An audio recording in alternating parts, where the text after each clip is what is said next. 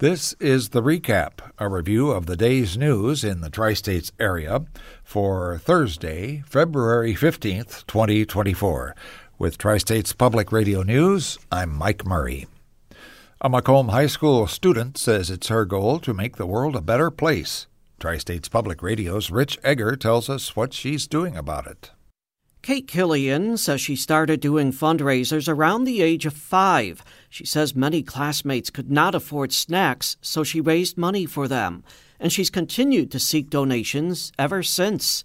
Kate is now a junior. She calls her fundraising community change. She asks for donations in lieu of birthday gifts. Her mother, Tammy Killian, says Kate has raised $21,000 through the years for various causes. Kate's focus in recent years has been on mental health causes. Most of the time, people have gone through something mental health-wise themselves, and so they feel the need that this is a really good cause, and so they'll put their money towards that. She's donated money to the high school counseling office to help bring in speakers. This year, they scheduled nationally known youth motivational speaker Jordan Toma. He'll address the entire high school student body tomorrow. Guidance counselor Shawnee Houston says Kate's fundraisers are improving the quality of life for students at Macomb High. It might seem like a small thing, but really she's impacting the entire student body in a positive way by, helping us to host these keynote speakers and make an impact. She says Kate is someone who's always willing to help and always there to offer encouragement. Kate Killian would like to go into law enforcement or emergency management. She says those both involve helping people. And she reminds people that everyone goes through struggles that you might not be aware of. She says the best thing you can do is to be kind. Rich Egger reporting. A judge found a McDonough County Jail inmate unfit to stand trial in the death of his cellmate. During a hearing yesterday afternoon, clinical psychologist Joel Eckert says he has twice tried to interview 40-year-old Timothy Smith. He found him uncooperative both times. He said Smith was bothered by unwanted and intrusive voices in his head. Eckert believes Smith would be unable to assist his defense attorney and would not be able to control his behavior in a courtroom. Eckert also believes Smith might be able to improve with treatment. Judge Nigel Graham found Smith unfit and placed him with the Department of Human Services for treatment. The court will check on his status in 90 days to gauge whether he's improving. Smith is charged with 2 counts of first-degree murder. He's accused of beating to death his cellmate, 51-year-old Daryl Hucker, during the early morning hours of November 8th. One person is dead after a house fire in Monmouth. Firefighters responded to the 300 block of West 3rd Avenue early Tuesday evening. They found the front of the home fully engulfed in flames. Crews found the victim shortly after arriving on the scene. The person's identity has not been released, and the cause of the fire is under investigation by the state fire marshal.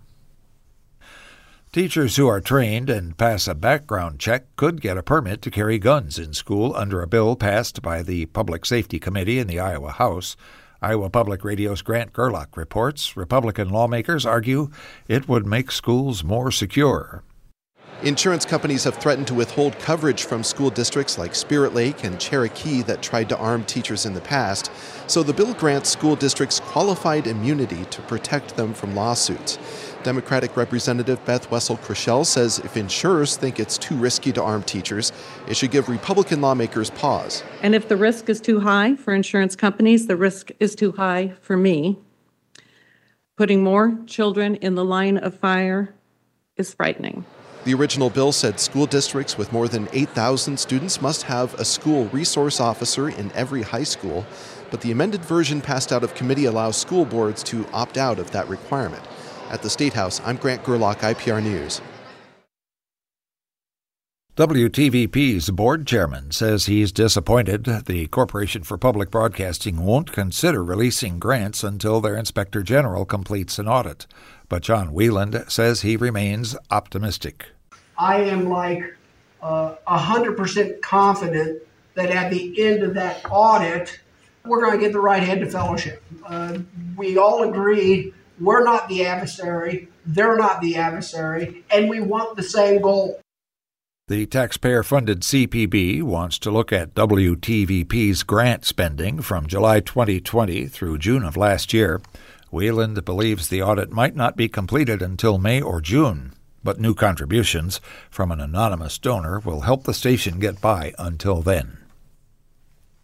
As we probably all know, life will throw one challenge after another at us. For our Women's Voices commentary series, Martha Wolf shares some thoughts on dealing with those unexpected twists and turns. Our lives are not determined by what happens to us, but by how we react to what happens, not by what life brings to us, but by the attitude we bring to life. Raised on the Gulf Coast of Mississippi, I was the youngest of 7 children. My parents were both originally from Illinois, but life took them to the Gulf Coast where they met and married. And just like the Brady Bunch, they both brought 3 children to the marriage and then had me. My mother had an incredible sense of courage in the way she faced up to the many challenges with which she was confronted. She faced a divorce when she was 32 years old with 3 children under the age of 5. She relocated them and then raised the 7 of us, yours, mine, and ours, in a 50s ragamuffin style. My father died prematurely at the age of 49, leaving 3 of us still at home. 2 years later, after her father died, she moved with her petulant 14-year-old daughter, me, back to Illinois to care for her mother. She faced all of this with spunk, courage, grit, humor, gumption, and faith, never feeling sorry for herself. She mentored all of us with high expectations to face the challenges, relish the opportunities, and, quote, for Pete's sake, get up every day grateful and with a smile on your face, unquote. Robert Lind, a retired minister, wrote an essay entitled We All Live with Our Second Choices. He refers to the disciple Paul, who had a grandiose plan to go to Bithynia and preach the message of God. And then it didn't work out. His dream was shattered. We all have dreams broken. But instead of complaining about his disappointment or cussing his bad luck, he looked for another opportunity. He instead headed to Macedonia and opened the most successful ministry of his career.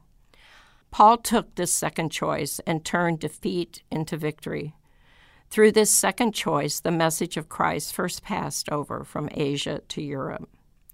In 1992, I started the Ivy Bake Shop with another woman who, like me, was going through a divorce and searching for a new direction. We weren't entrepreneurs. I have trouble even spelling the word. We were just 2 women picking ourselves up with our faith and passion. We embraced our second choice.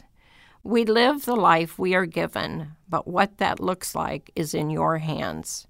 Your life is whatever you make it. It is like a recipe when you think about it.